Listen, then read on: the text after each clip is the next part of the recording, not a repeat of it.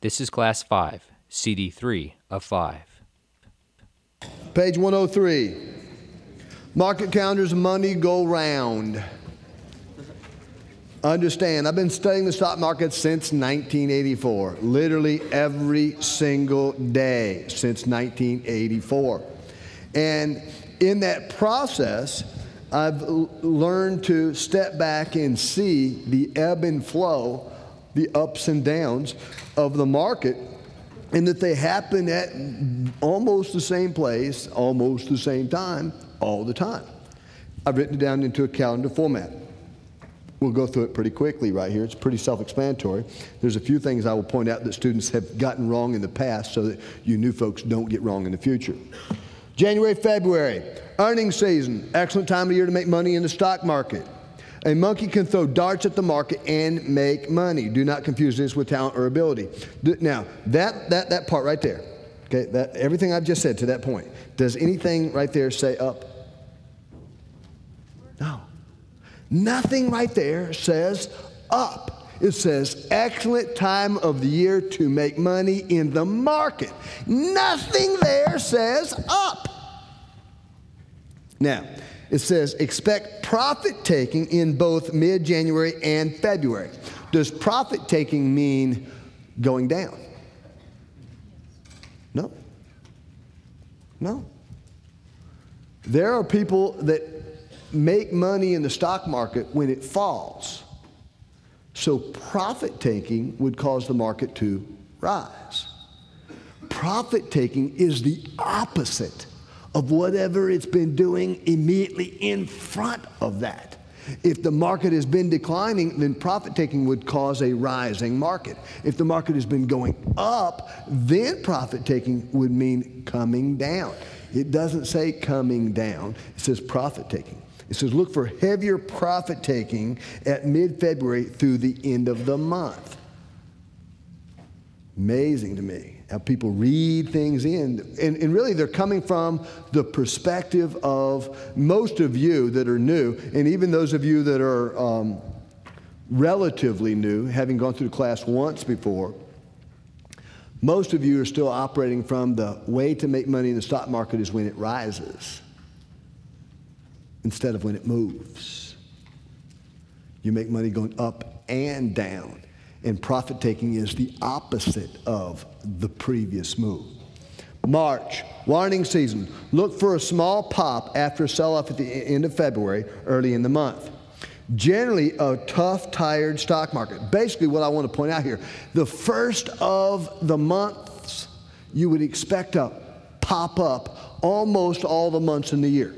Okay? It won't be true on all of them, but the first of the month, there's always an area of rise in the market typically present. You should be looking for those. Look for call entry points between the 15th and the end of the month, especially the last few days. April, earnings season, generally a good month. The 1st through the 10th, we look for a rising market. Now, that doesn't mean rising the entire time from the 1st to the 10th. It means sometime during that period of time, we're looking for a rising market. It amazes me again how many people, oh, it's supposed to go up for 10 days. No. It's supposed to go up during this 10 days, sometime in there, okay? It might start on the 1st and end on the 7th. It might start on the 5th and go to the 10th. During these 10 days is when we're looking for a rising market, okay? 10th through the 20th, expect a sell-off. That's tax time, okay? That doesn't mean crash. It doesn't even mean large. It just means people sell their vault stuff to pay taxes. I understand, okay? 20th until the end of the month is okay with most stocks stable to up. Most stocks stable. Does that mean going up? No. Most stocks stable to up. So you're going to see more stocks than not going nowhere, with some stocks rising. Do you understand? That's typically what you see there. May, earnings season. It's a 50-50 month. The 1st through the 15th, stocks trend up as we finish up earnings. From the 15th to the end of the month, we expect heavy profit taking. So if we've been trending up, heavy profit taking will mean declining. Everybody understand? June, page 104. Warning season, tough, tired acting market. You look for call buying opportunities using the chart sometime between the 7th and the 22nd. The summer months can be very choppy or just plain dead. Prepare yourself for either one.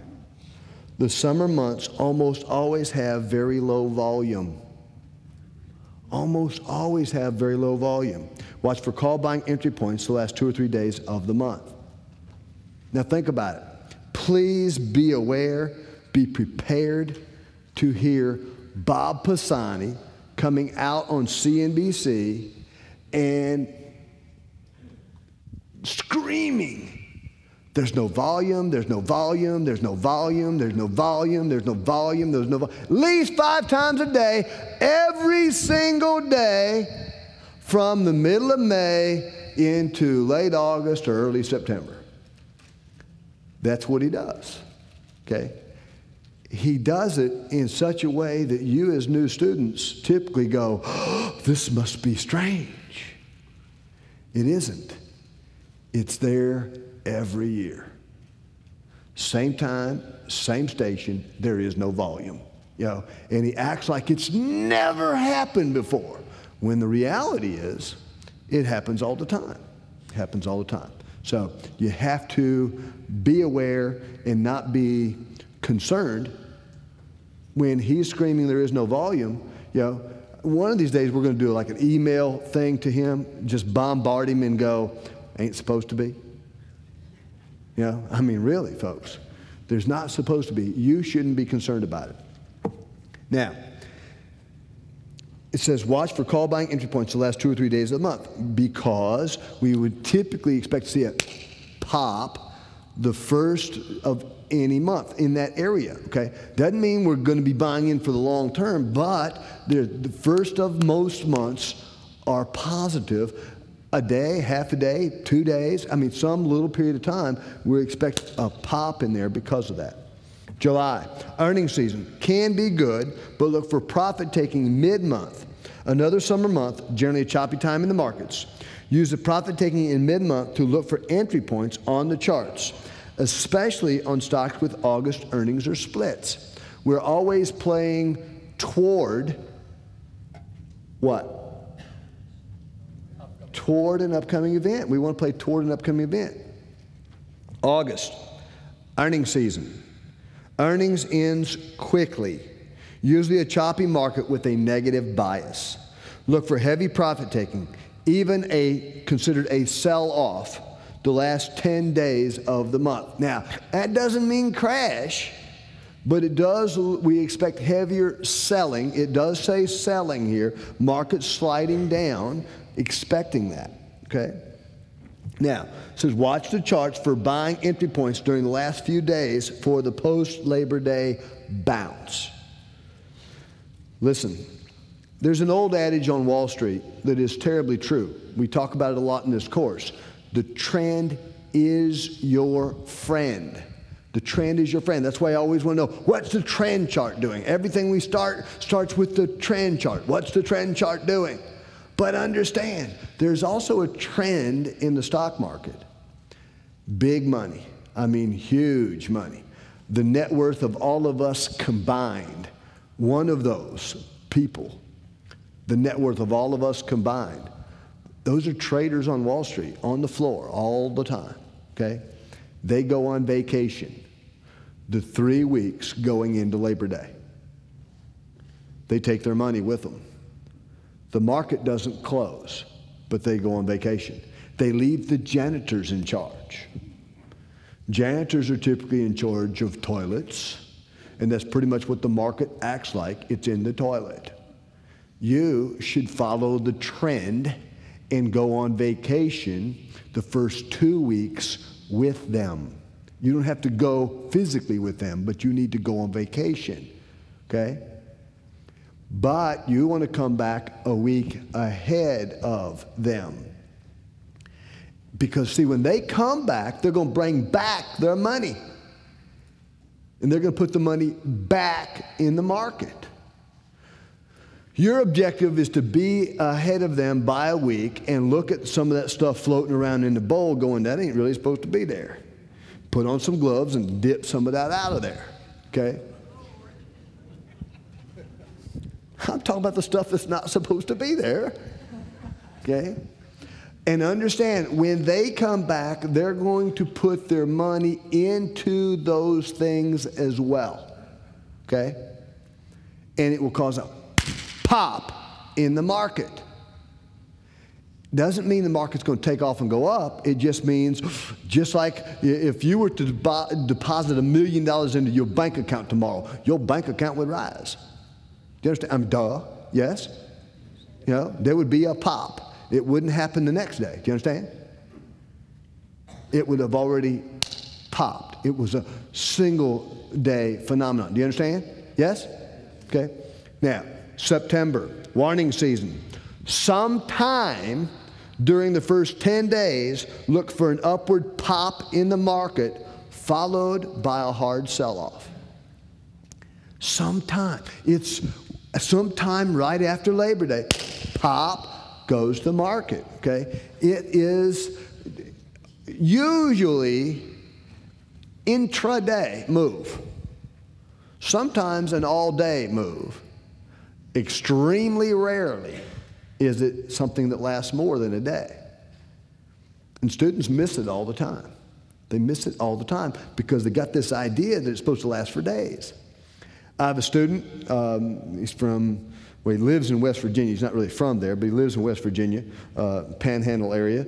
And he's a retired guy, and he emailed me a couple years ago, and he said, you know, it's right in August, September, and he said, is there not going to be a pop after Labor Day? I'm looking for the pop.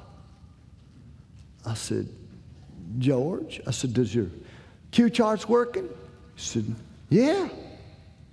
I said, well, what did the stock market do yesterday after lunch? He said, well, after lunch, the Dow went up 169 points after lunch. I said, pop! What's next here in September? I said, September usually stinks after the 10th.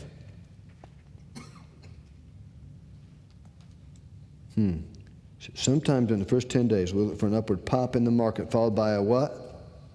Hard sell-off. September usually stinks after the 10th. I said, George, what's the Dow doing today? He said, it's down 204 points. I said, hard sell-off. He said, crap, I have missed it again. I said, yes. He's looking for something that lasts for days, and it was something that lasts today, intraday.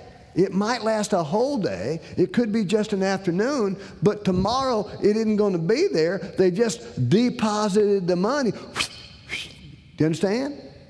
If you're working 8 to 5, you're probably not going to be able to play that pop. You should be able to see that pop. Do you understand? When you come home, oh, look at that white candle. Don't get excited about your white candle. It's probably going to be a red candle the next day.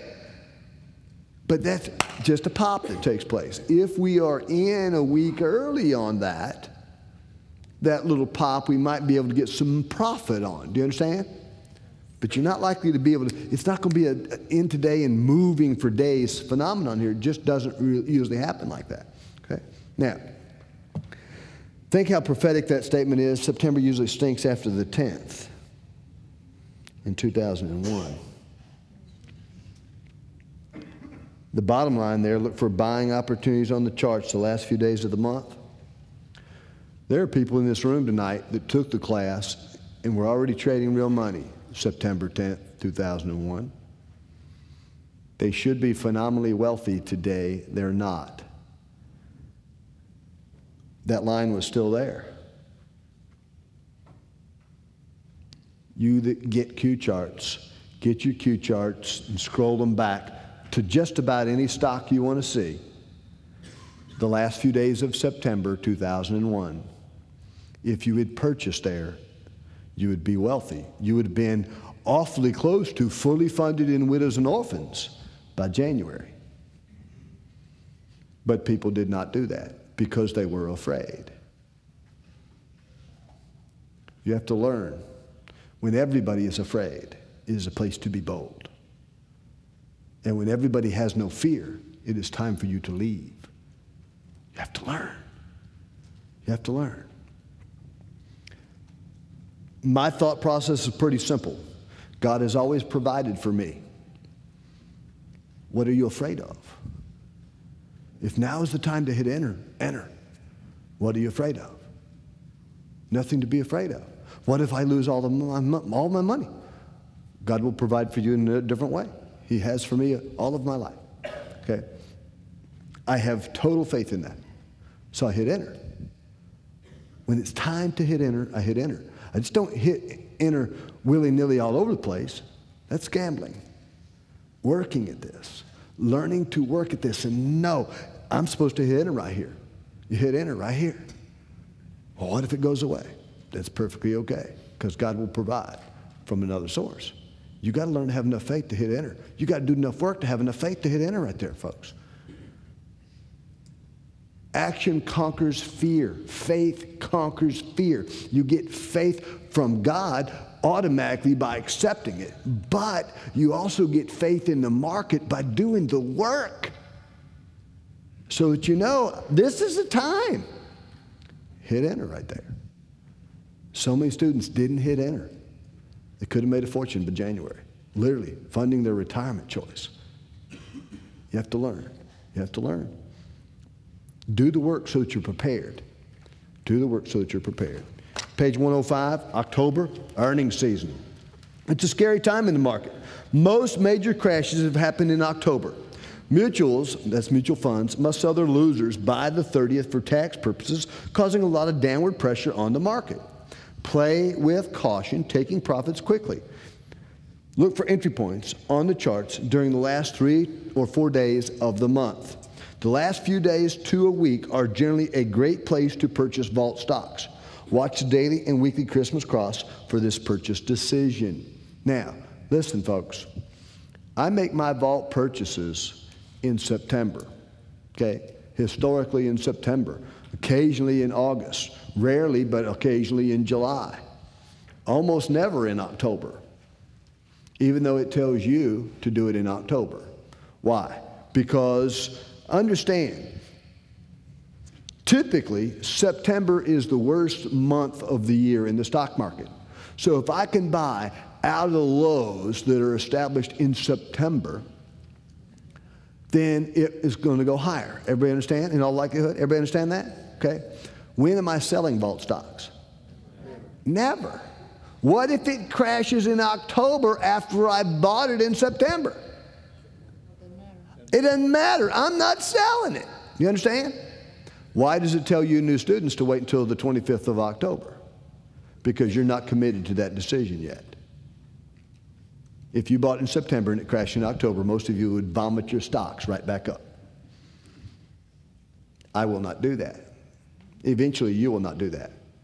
Once you are committed, I'm going to buy this and hold it forever, then you'll buy sometime in September, whenever the charts tell you to. The reason this tells you to wait until the 25th is because historically, there haven't been that many crashes after October before January.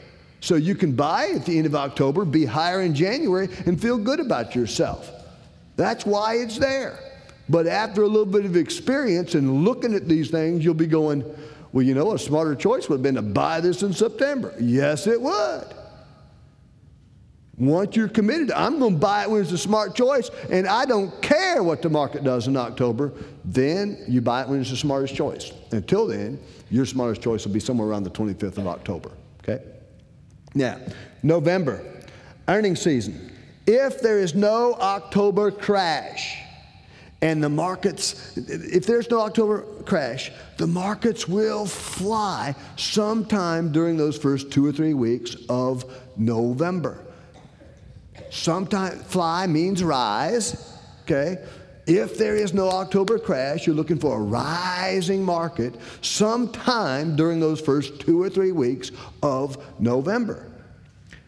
Now, it doesn't say for 2 or 3 weeks. It says sometime during those 2 or 3 weeks. Look for heavy profit taking from Turkey Day through the end of the month. December, warning season. Expect heavy profit taking continuing from November until sometime between the 5th and the 8th.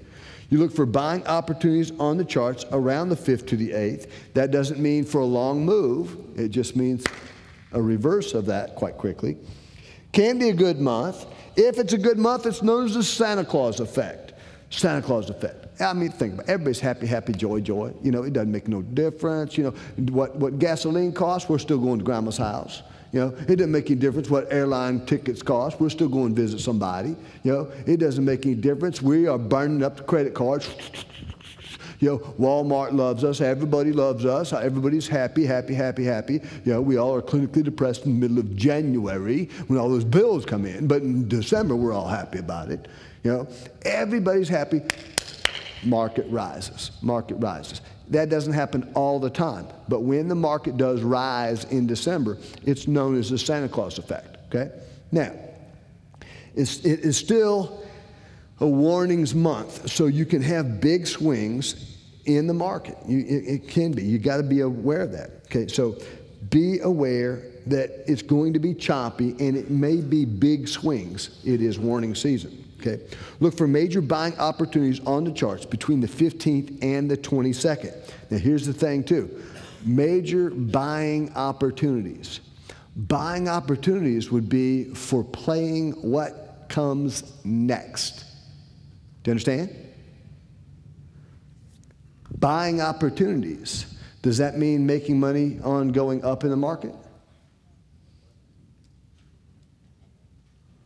Does buying opportunities mean making money going up in the market? Now, if the market's going down, buying opportunities would be buying what? Puts. Do you understand? Buying opportunities. Too many students say, buying opportunities, got to buy stock, got to buy calls, market's going to rise. It does not say that. Post-Christmas. Look for major buying opportunities on the chart between the 15th and the 22nd. Market suffers Christmas hangover from the 22nd to the end of the month.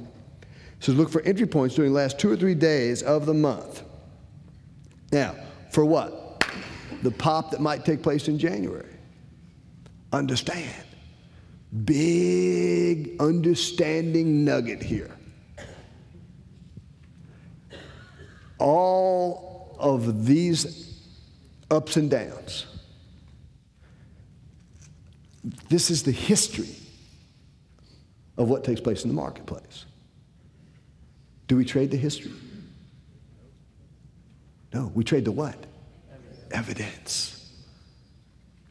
We trade the evidence. When the current charts match our history, we trade bold there. When the current charts don't match our history, we either don't trade or we trade with supreme caution. The evidence. We always trade the evidence. When the evidence matches our history, we're bold there. But when the evidence doesn't match our history, we either don't trade at all or we trade the evidence with supreme caution.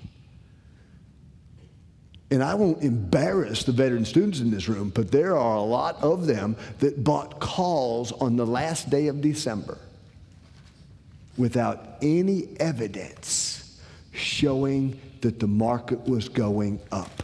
Zero evidence. Weren't taught to do that. Weren't taught to do that. We trade the evidence. When the evidence matches our history, when the evidence matches our earnings research, we trade bold there. When it doesn't, we either don't trade or we trade the evidence with supreme caution. You got to understand, it's not just a chart thing. Just not a chart thing. It's a chart It's a history. It's an event awareness, bringing the whole picture together, trading well.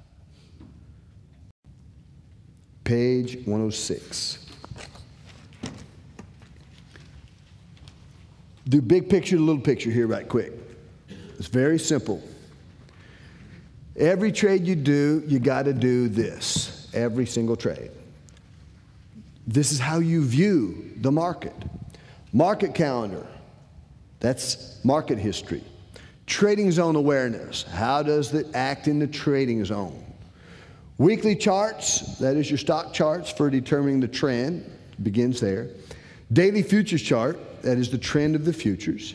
Market affecting news. What am I talking about there? I'm talking about news that affects the market for some time. Okay? The possible war in Iraq affected the news for months. The actual war in Iraq affected the affected the market for months. Okay? That is market affecting news. We're not talking about a news item today that causes the market to go down, or a news item today that causes the market to go up, that a day or two from now it's forgotten about. We're talking about market affecting news that continues that push. Okay? One way or the other. Doesn't make any difference. Upcoming events. Upcoming events could be stock splits, earnings, could be an economic report. If we're playing like a retail stock, we would have to know when the retail sales report's coming out. Our research on that retail stock would have to tell us, hey, going into the retail report, this is what happens. Coming out of that retail report, this is what happens. That's an event awareness that is going to affect our positions. Okay. Daily charts, stock charts. It's going to either be a trend or a decision chart. We've got to know that. Other decision charts, if we're looking at something smaller than that. Intraday market history. All of you that are doing the work, page 19, 20, and 21 in your class number 1 manual, tells you that you should print off the 5-minute charts and study them every day on the stocks that you're trying to become intimate with. That is true. But you should also print off the Dow, NASDAQ, and probably the OEX 5-minute chart so that you become intimate with the market and how the market does internally every day. You start to learn how the market, think about this. I've got a student, very successful young man, 26 years old, very successful student, and he'd get in a trade and he'd get out of the trade at lunchtime. Market would be going up, he'd be in the trade, everything is fine. At lunchtime, the market would go to lunch. Literally, the vast number of traders would be at lunch, and the market would sag. They were at lunch. He'd get out of the trade. It was backing up. Got to get out of the trade. He'd come back from lunch, they'd come back from lunch, and the trade would keep right on going up. It'd be going up for days, and he was out of his trade. And finally, he said, "Come to class." He said, "Something's not right." So I'm getting in like I'm supposed to. Everything is perfect. Everything is lovely. At lunchtime, I'm getting out of the trade. It's backing up. I said, "Why?" I said, "Market's got to eat too. They go to eat, backs up. You shouldn't be out of that trade." Oh. He wasn't aware of what the market did internally during the day.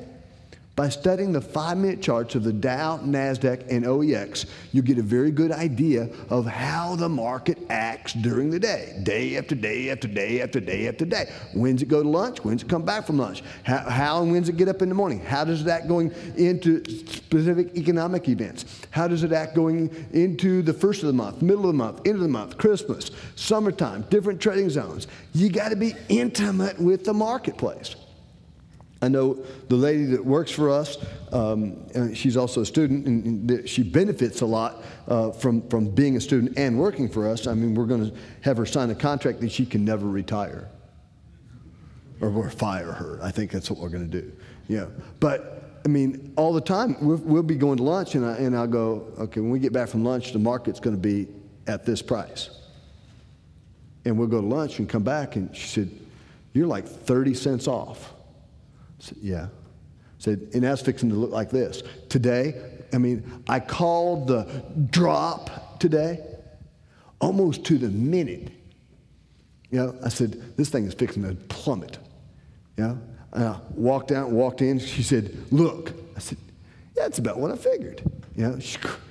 Just tell me I'm going to be able to do that. All depends on how much work and study you put in. That's all it is work and study. Day after day after day after. And it's boring. It is boring, but it pays well. Okay? Action chart. Action chart. Trend, decision, action. Big picture to little picture. Most students, and please understand, if you work 8 to 5, you don't use an action chart. We'll talk about what you guys do before the class is over with. You don't use an action chart if you can't see the market during the day. But every single trade is big picture to little picture thought process. What students typically do is do it one time. Big picture, little picture. And then they get focused on that little bitty charts, vibrating. Not the big charts, not the big picture. And they make little bitty chart reactions that they're out of a trade that they shouldn't be out of because it vibrated on a little chart. If you're doing 2 trades today, both trades are done this way, big picture, little picture. It isn't something you do one time. It's something you do on every single trade. That's the way you become successful at this, if you do it on every single trade. Now, on the back of the previous page in your notebook here, if you want to write this down, this is a good spot for it. I'm going to tell you how to insure your vault. It's real simple to me, and you just have to write it out there. It's not that big a deal. First of all, should be at the top of that page. It's a lot like the insurance play. Okay, that's what it should be. It's a lot like your insurance play. All right, now, the reality of this is there are certain times of the year that we just expect the market to be down. Normal. It's normal. Nothing surprising about that. Typically, the market has some kind of a spring high level, not a new high for the year, but a higher level reached sometime in the spring. And then the market almost always is lower in August or September than whatever that spring high level is. Well, so sometime in the spring, we're going to insure our vault against that decline. Now, I'll give you just a hypothetical example of this, and with real numbers for you to write down, or not, with numbers for you to write down so that you'll understand this, okay? What we're going to do is when we know the market is going to go down, we're basically going to buy puts on our vault stocks. That's what we're going to, in a basic thing, that's what we're going to do. Now, we're going to assume that you have 1,000 shares of GE, and we're going to say that GE is $40.25 a share, okay? Just throwing out a number, and it's not there, just so you understand, you know. But we're just going to give it that price. Now, you got 1,000 shares, and we're going to say it's February. Since we're right here, we'll call it February. We expect GE to be dramatically lower in the summertime. It's not going to be this low, but we're going to say it's going to, we would expect it to fall to 20 bucks. It won't fall that far, but we expect it to fall, hypothetical example, to 20 bucks. Do we want to sell our GE stock? No. No. We're going to keep it for how long? Forever. Okay? So what you're going to do is you're going to buy and we're saying this is February this year. Okay? So make sure it's, you know, February 2005. You're going to purchase the January 2006 $40 puts. January 2006 $40 puts. It doesn't make any difference what price they are.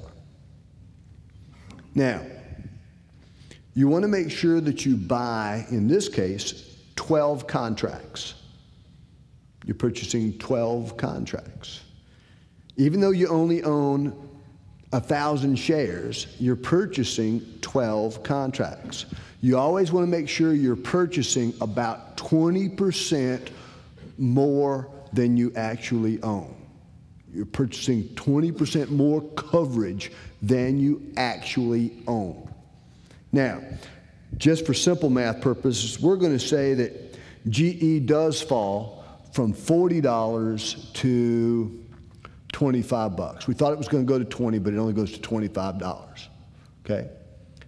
How much have those puts increased in value? $15, thereabouts. Everybody understand? Okay. How much has the stock lost in value? $15. Everybody understand? Everybody understand? Okay. How much has your vault lost in value?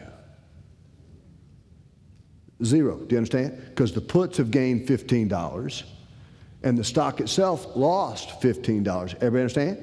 Okay. Now, the reason we purchased the extra 20% of coverage is because there will be some time decay. But our option doesn't expire till January. We're saying it's $15 at the end of August or September. Doesn't expire until January. And the time decay is what? Rear end loaded. So we're not seeing massive amounts of time decay. The put has gone up in value. We own 20% more coverage than we actually owned. We might actually have gained some value here, okay, overall, but we certainly haven't lost any. Everybody follow me there? Okay. So it's the end of August or September. We look on the weekly charts and notice that the weekly charts for GE are near the bottom of their scales, okay, near the bottom of the Bollinger Bands, not necessarily on the bottom Bollinger Bands, but it looks like this thing is bottoming out on the weekly charts. Everybody understand? We close the puts. We sell the puts, okay? We got the profit. Everybody understand? Guess what we're going to do with the profit? Buy more GE. Do you understand? Your vault is always going to be flat or rising. Always. The young man I was talking about, I know I embarrassed him the other night in the RTP class in Rocky Mount, but I didn't call him by name, but I mean, he knew I was talking about him. I would turn over every dime I have to him to trade. Just tell him how much money I need to write out every single month. You know, out of that, I'd turn over every dime. Took this class when he was 19 years old, something like that, and did it. Did it exactly as instructed. When I said, you need to go buy a book. He never, well, you know, I'm a broke college student. I can't afford a book. He just went and got the book. Didn't make any difference what he had to do to have the book. He went and got the book. You know? Didn't make any difference what he had to do. He got the book. I said, you need to have Q charts, okay? He did everything he had to do, have Q charts. No questions asked. He had to have Q charts. That's what you got to do. You got to have Q charts. Yeah. He's 26 years old. They have no debt. When he got married, he wrote a check for his house. Yeah. They drive cars that he wrote a check for. 26 years old.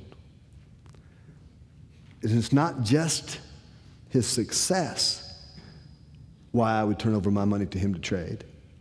You see, while he had learned to do this, his mother wanted to do this. Not take the class, wanted to do the market. And she went to him and said, teach me to do this.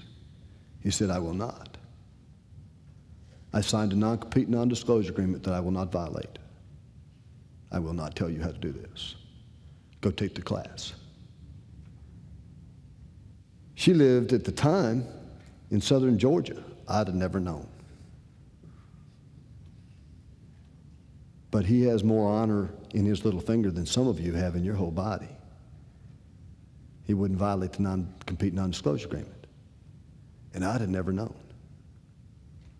His mother took the class, Columbia, South Carolina, retook here in Rocky Mount. At the time I was doing after-hours sessions, we went after hours, and she was in tears a little bit. And she said, I'm in southern Georgia, and there's nobody there doing this. Who would I ask questions of? I said, good golly, you got the best person in the world to ask. Your son is the best person in the world to ask questions. She said, he won't help me do this. I said, why do you say that? She said, well, I wanted to know how to do this before I ever took the class, and he refused to help me. I said, that's because you raised an honorable young man, and you ought to be stoked because he would not help you. Now that you've taken the class, go ask him. I promise you, you have all the help you'll want. And he does. Now, he looked at those charts in December this year, weekly charts. You always ensure looking at the weekly and daily charts. You always ensure looking at the weekly and daily charts. He looked at the weekly and daily charts of the overall market and of his individual stocks that his mama has in the vault. And he called his mama and said, Mama, we need to insure your vault. The market is about to go down. And she said, well, I looked in here and it says there should be a pop. He said, Mama, look at the weekly and daily charts on the market. Look at the weekly and daily charts on your vault stocks. The market is fixing to go down, Mama. Look at the daily futures charts, Mama. Market's fixing to go down. So they insured her vault. You can go look at the chart yourself, folks. From the end of December to mid-January, the market did nothing but fall. And all of her stuff was insured against loss. Because he doesn't have his head stuck in the sand. He does what you're supposed to, like you're supposed to. When the weekly and daily charts are set up to go down, you insure. Even if it is against the market calendar, okay? But you always will insure when it is with the market calendar too. Weekly, daily charts are going to go down, you insure. If you're wrong and the stock goes up, do you understand that's okay? Because the stock is gaining value, you're fine. Do you understand? But if you're right, everybody else will be gnashing their teeth as the world is coming to an end and they're losing money. And please understand, when you're fully insured in your vault, you have to learn to shut up around town. Because when the whole world is going down, you're going, go, get it, go. I hope it goes out of business. You could die there. You have to just zip it. You could get hurt there.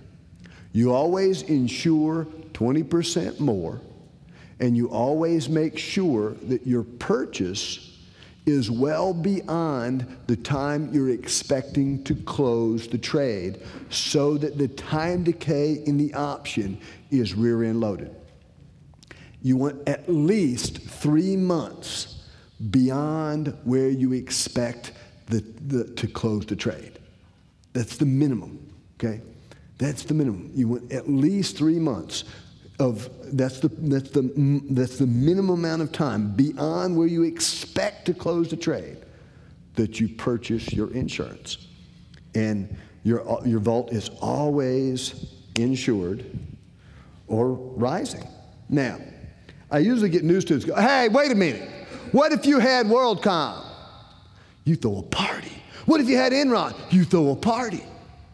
Because understand, the weekly and daily charts for those companies were going down a long time before they were bankrupt. You should have been insured. Do you understand?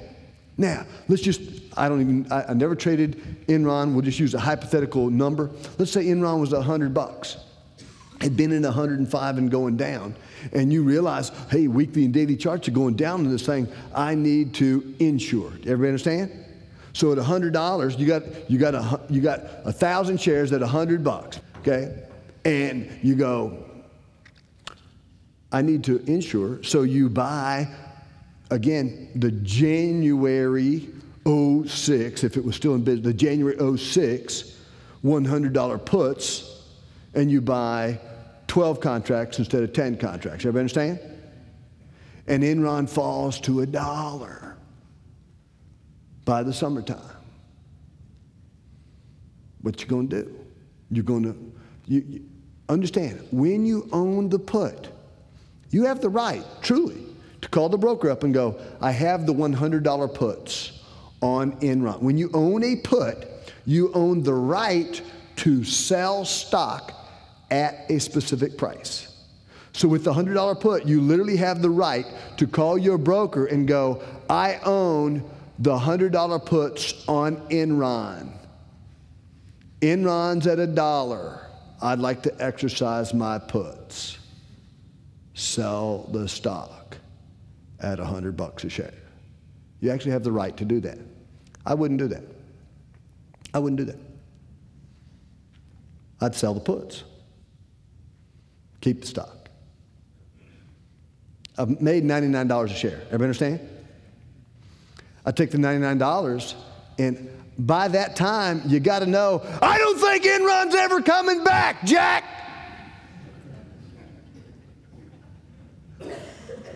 But I take the $99 and buy GE. You understand? But I'm going to keep the 1,000 shares of Enron, what? In case it's actually a lottery ticket. If it goes away, it's now $1,000. If it goes to 10, it's a huge gain. Do you understand? But insured, it doesn't bother you. Folks, this is so easy to do. My vault has had one big loss. When was that? 9/11. If you went back and looked at the daily, weekly charts, I just closed insurance and just purchased vault stocks. 9/11. Did I sell? No. I was buying for how long? Forever. Didn't bother. I mean, you know, I'm not going to sell. If I sell, the terrorists win. Do you understand? It's the only big hit I've ever had.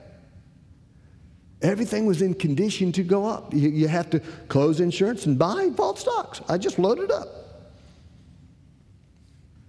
Everything took a 20% hit. Everything was back where it was supposed to be by January.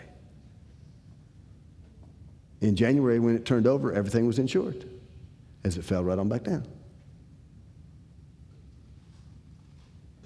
It's easy to do. You got to step away from the emotions to do it, but it's easy to do. It's easy to do. Your vault is always rising or insured, period. Period. And there will be, hopefully, never a time, though the possibility does exist, okay? Hopefully there will never be another time when everything is ready to go up and you pile in and some foreign entity rears its ugly head again, you know? But regardless, I'm not selling. I'm not selling. I bought the vault. My kids already understand, if they sell my GE, I will haunt them. You know? It's just, I mean, that's what you do. That's what you do. Now,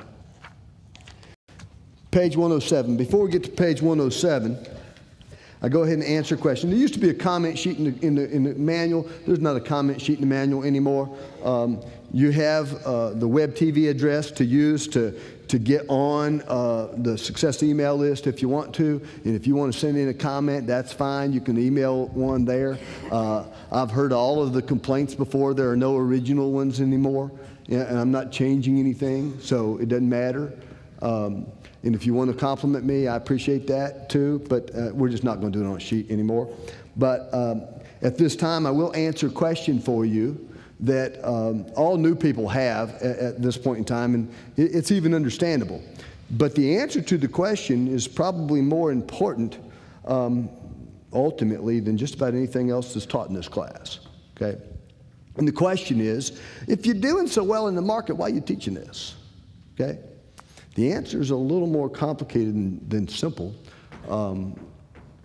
as far as coming out. You should also understand that I always say a prayer on the way to class number 5, that the words come out in the way that God wants them to fit somebody that's in the room.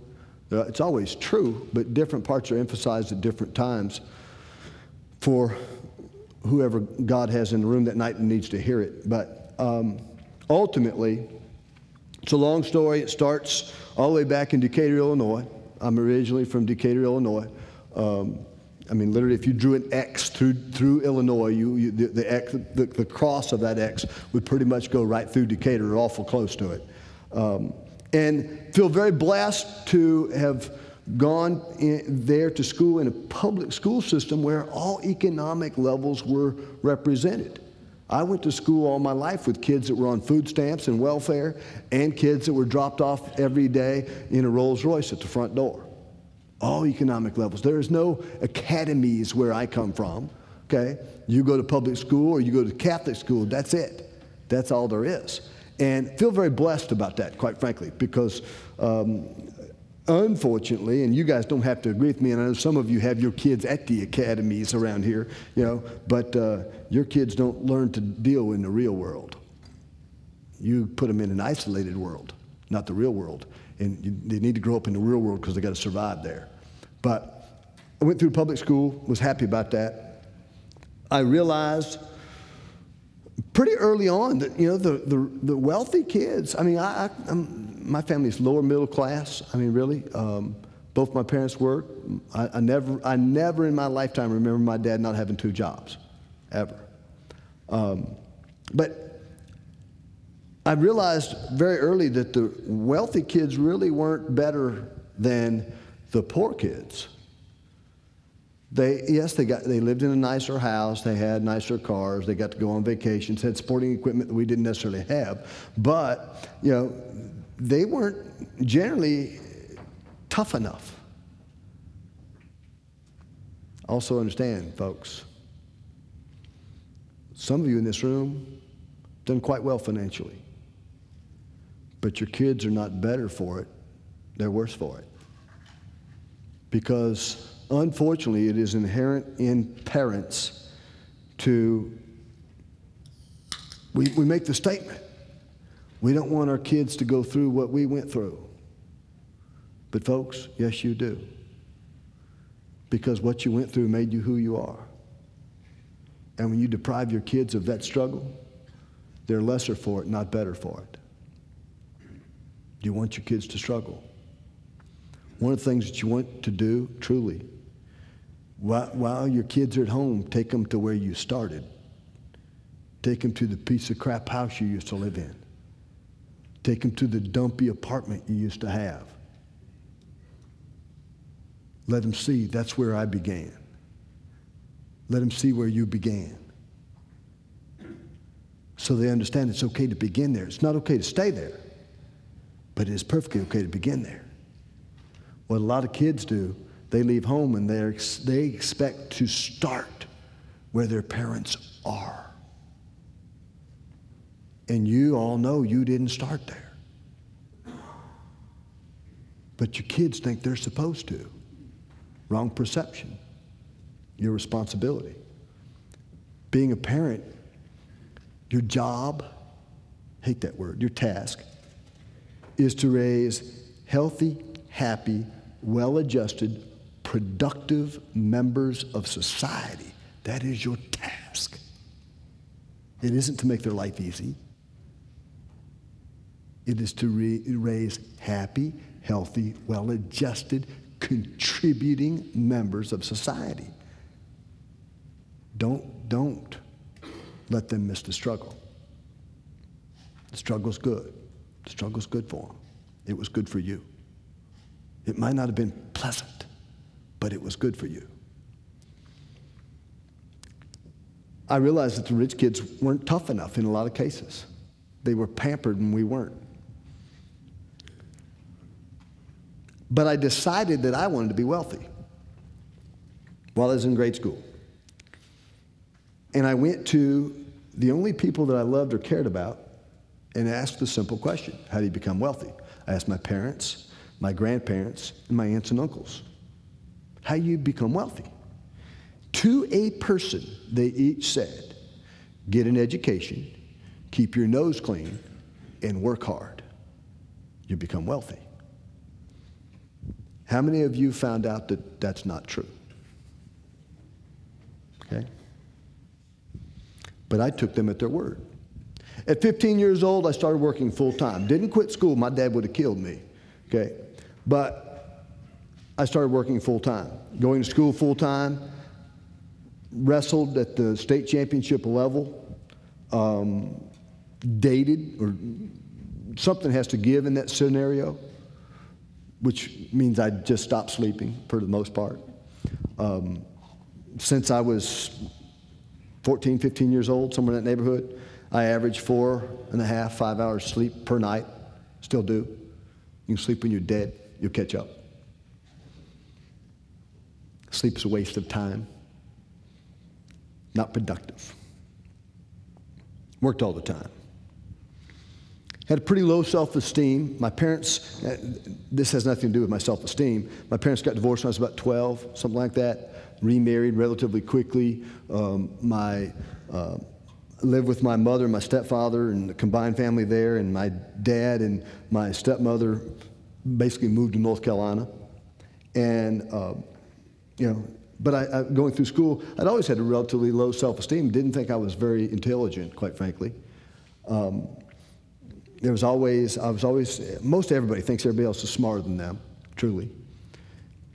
I didn't know I was intelligent until I was a senior in high school. Took a psychology class. It was supposed to be very difficult. Had very few quizzes or tests. Major tests is really going to be your grade. Because I worked 48 to 50 hours a week while I was going to high school. Frequently, I'd get off at 5 o'clock or so in the morning. Had to be at school at 8. So I just laid my head on the desk. I wouldn't sleep, but I'm not participating in class discussions. When the teacher would call on me, I'd just look at him until he figured out I was probably stupid, and so he'd just call on somebody else to answer the question. I wouldn't even say I don't know. Took the test, and the teacher was a guidance counselor, not mine, but a guidance counselor. And a few periods later, he called me out of my class to his office, and he said, I'd like you to explain the test to me.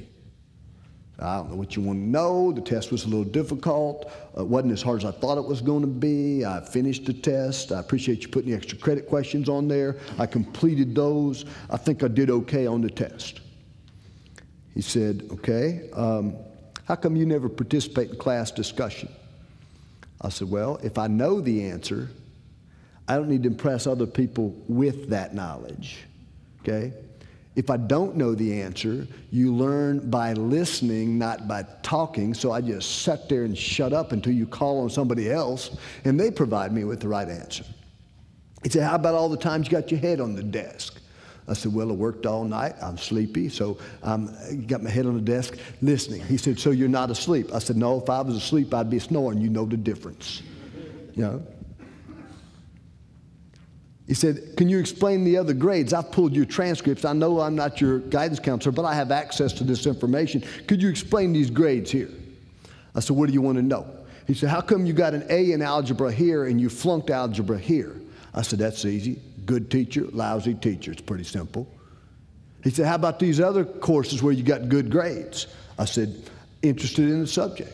He said, how about the ones with bad grades? I said, don't care about the subject. He said, well, I want you to know you got a 100% on the test. I said, cool. He said, nobody else got an 80. He said, I didn't know you was that smart. I said, I didn't know they were that dumb. He said, are you going to college? I said, absolutely not. He said, can you explain to me why? I said, well, first of all, why do you think I should go to college? He said, young man, I've been doing what I do for 30 years. He said, in 30 years, I've never seen a brighter mind than yours. I went, wow, I didn't know.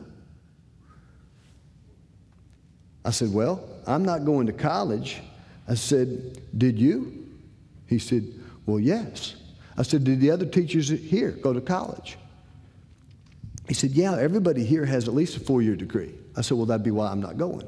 He said, I don't understand. I said, well, it's pretty simple. I already make more money than you. One of us is stupid. You need to understand, folks, I've had this attitude long before the stock market ever got here. He said, you make more money than me. I said, I have a pretty good idea how much you make. I said, but I already make as much or more than you. Now, one of us is stupid because I'm a senior in high school and you have a 4-year degree. That makes one of us stupid for wasting time. He said, so you work? I said, 40 to 60 hours a week, week after week after week. Yeah. I said, that's why my head's on the desk. I'm not asleep. I just got off work. He said, you're not going to college? I said, no. He said, you should. It's the first time when he told me that I was smart. I mean, think about it. My parents and grandparents told me I was smart, but they're supposed to. They're obligated, But it was the first time I heard it from somebody that had no interest in the statement. I was surprised. But I wasn't going to college and didn't. My dad and stepmother was here in North Carolina. They called May of 1978 and asked me what I was going to do when I got out of high school. I said, well, I'm going to kind of knock around the summer, work out what I can throughout the summer, and then I'm going into the Marine Corps in the fall. And my dad, who, though he worked at Firestone all of my conscious existence, prior to that, he was in the Marine Corps. And he said, you're going into the Marine Corps? I said, yes. He said, why? I said, well, there are no better paying jobs than the one I currently have here in town, so I'm going into the Marine Corps. He said, you're going to the Marine Corps for a job? I said, yeah. He said, that'd be the wrong reason. He said, you have vacation available? I said, yeah. He said, you need to take your vacation as soon as you get out of school, get your butt down here to North Carolina, and see if you can find a better job, better paying job here than you had there. And if not, you can always go back and get in the Marine Corps. I said, okay. And basically I did that.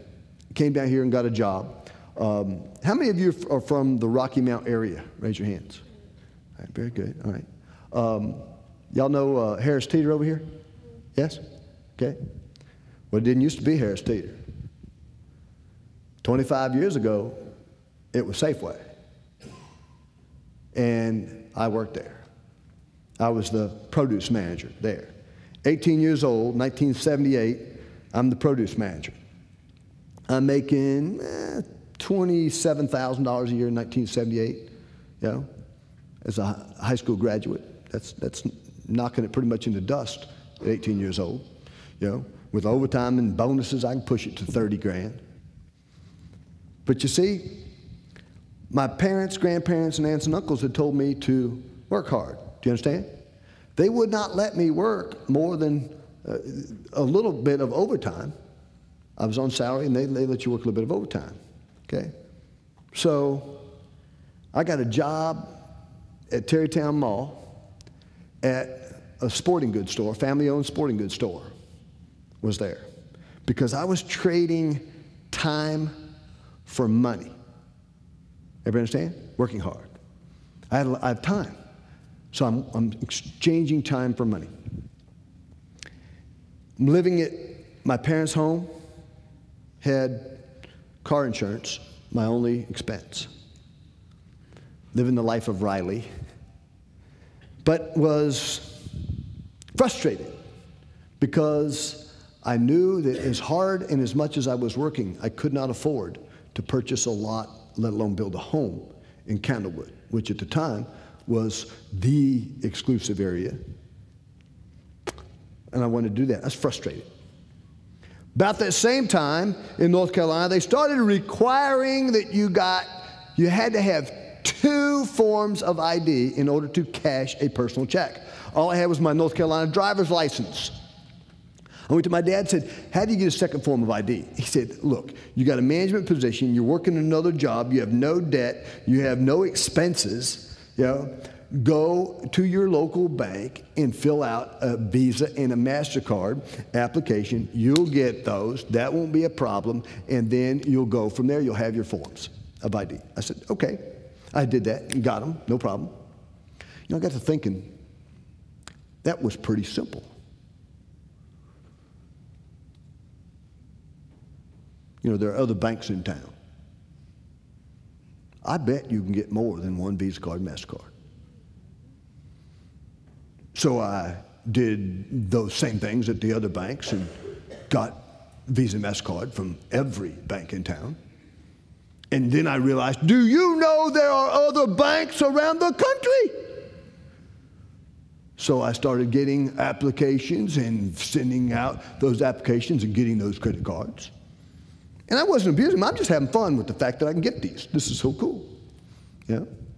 I used to sit there and literally take a calculator and add up how much I could be in debt if I wanted to.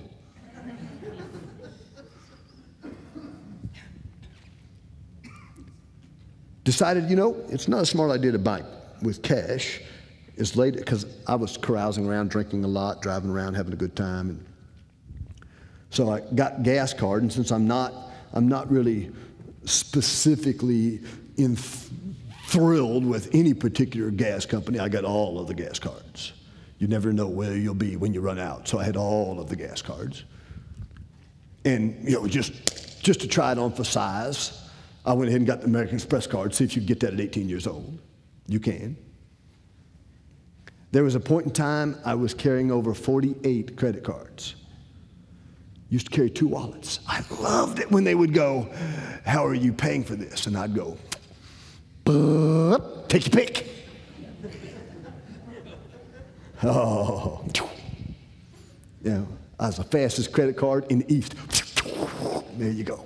Put it back.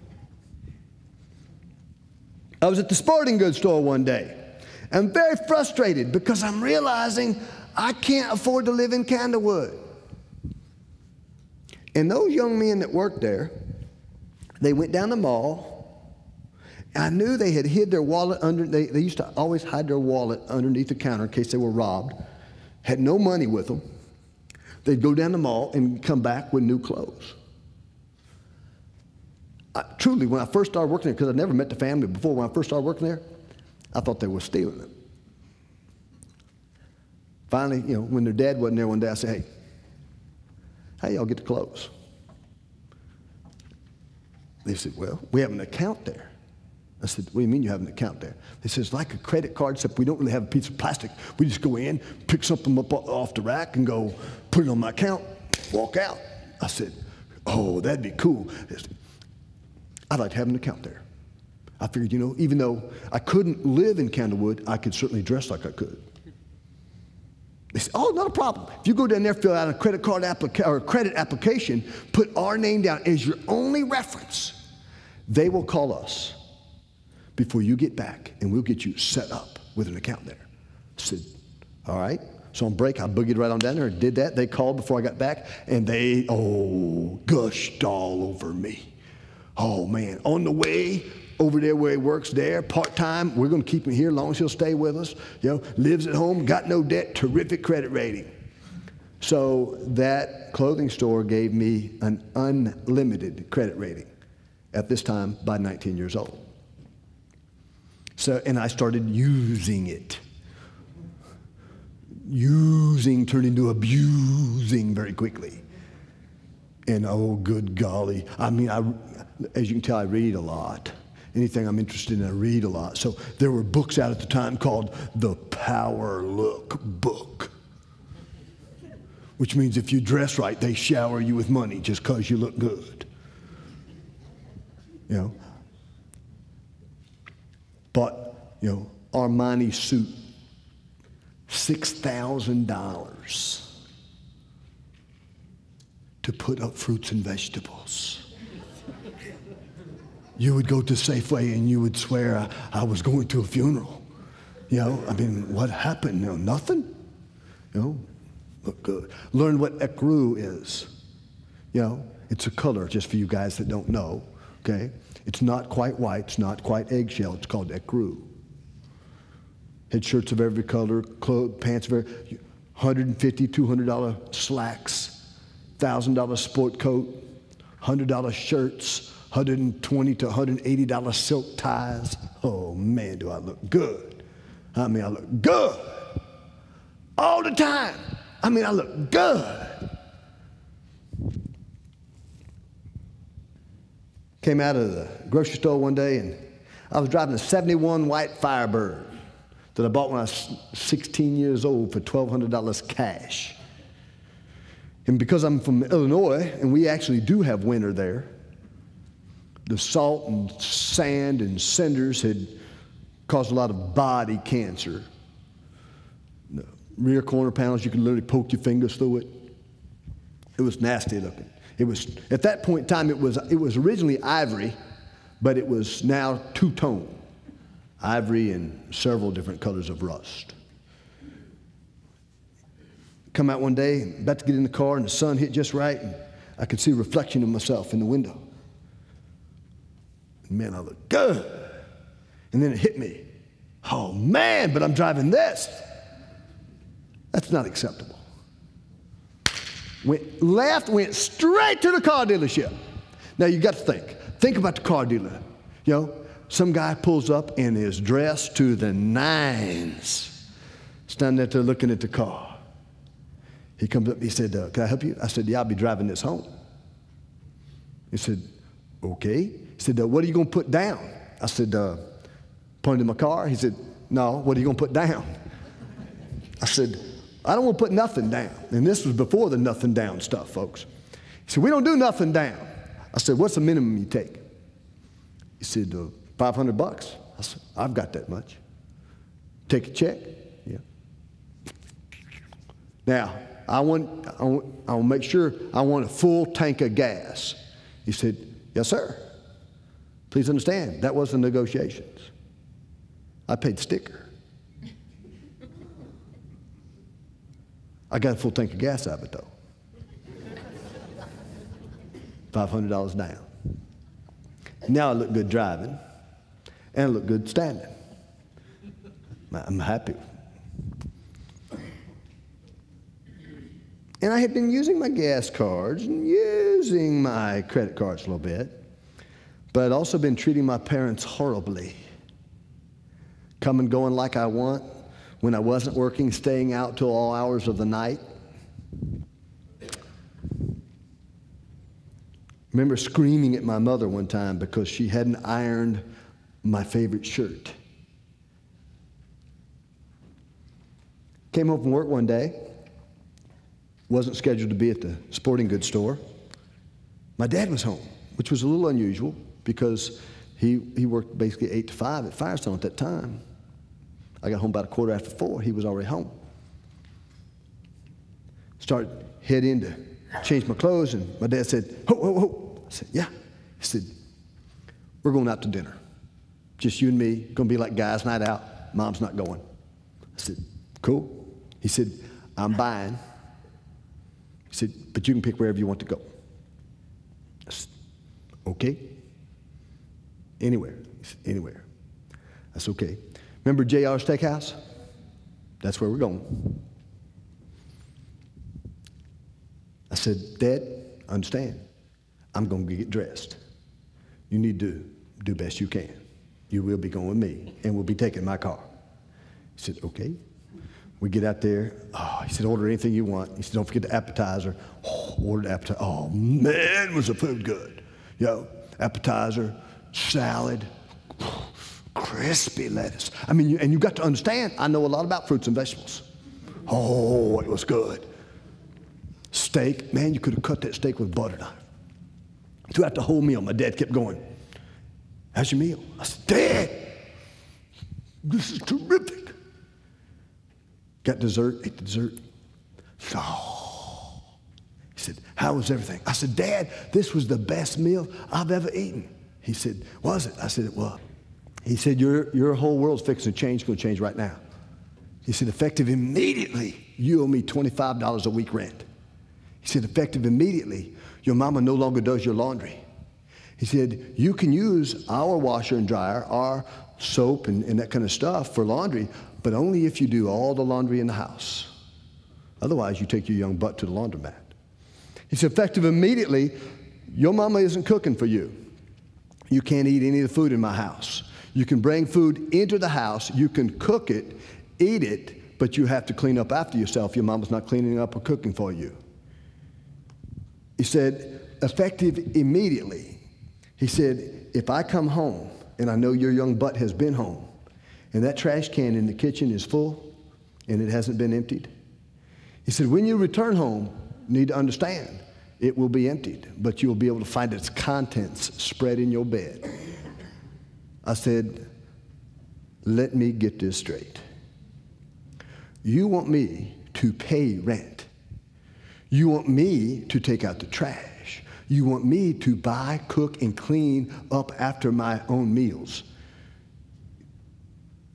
You want me to do my own laundry and do yours too? Shove it, old man! I'm moving out! He said, I'll help.